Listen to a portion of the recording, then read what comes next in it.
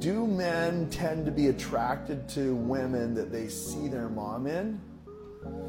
Ooh. This is a strange question, because even when the intimate, even the married couples or intimate relationship couples that I work with, that I consult, I tell all of them, a man does not want to make love to a mother. So if you're a mom and you have kids, you have to shift out of that role into like this seductress, this sexual sensei, like this different, almost like a dark side of you that opens up that you don't show to your kids.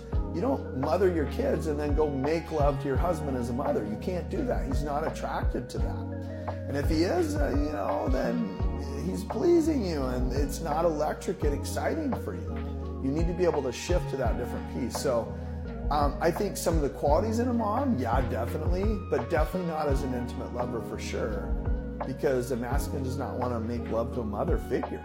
It's just not the case, right? It's like, well, what about the cougar, and all this stuff? And it's like there are aspects to that, but really they're seeking something else. It's not the intimacy they're truly seeking.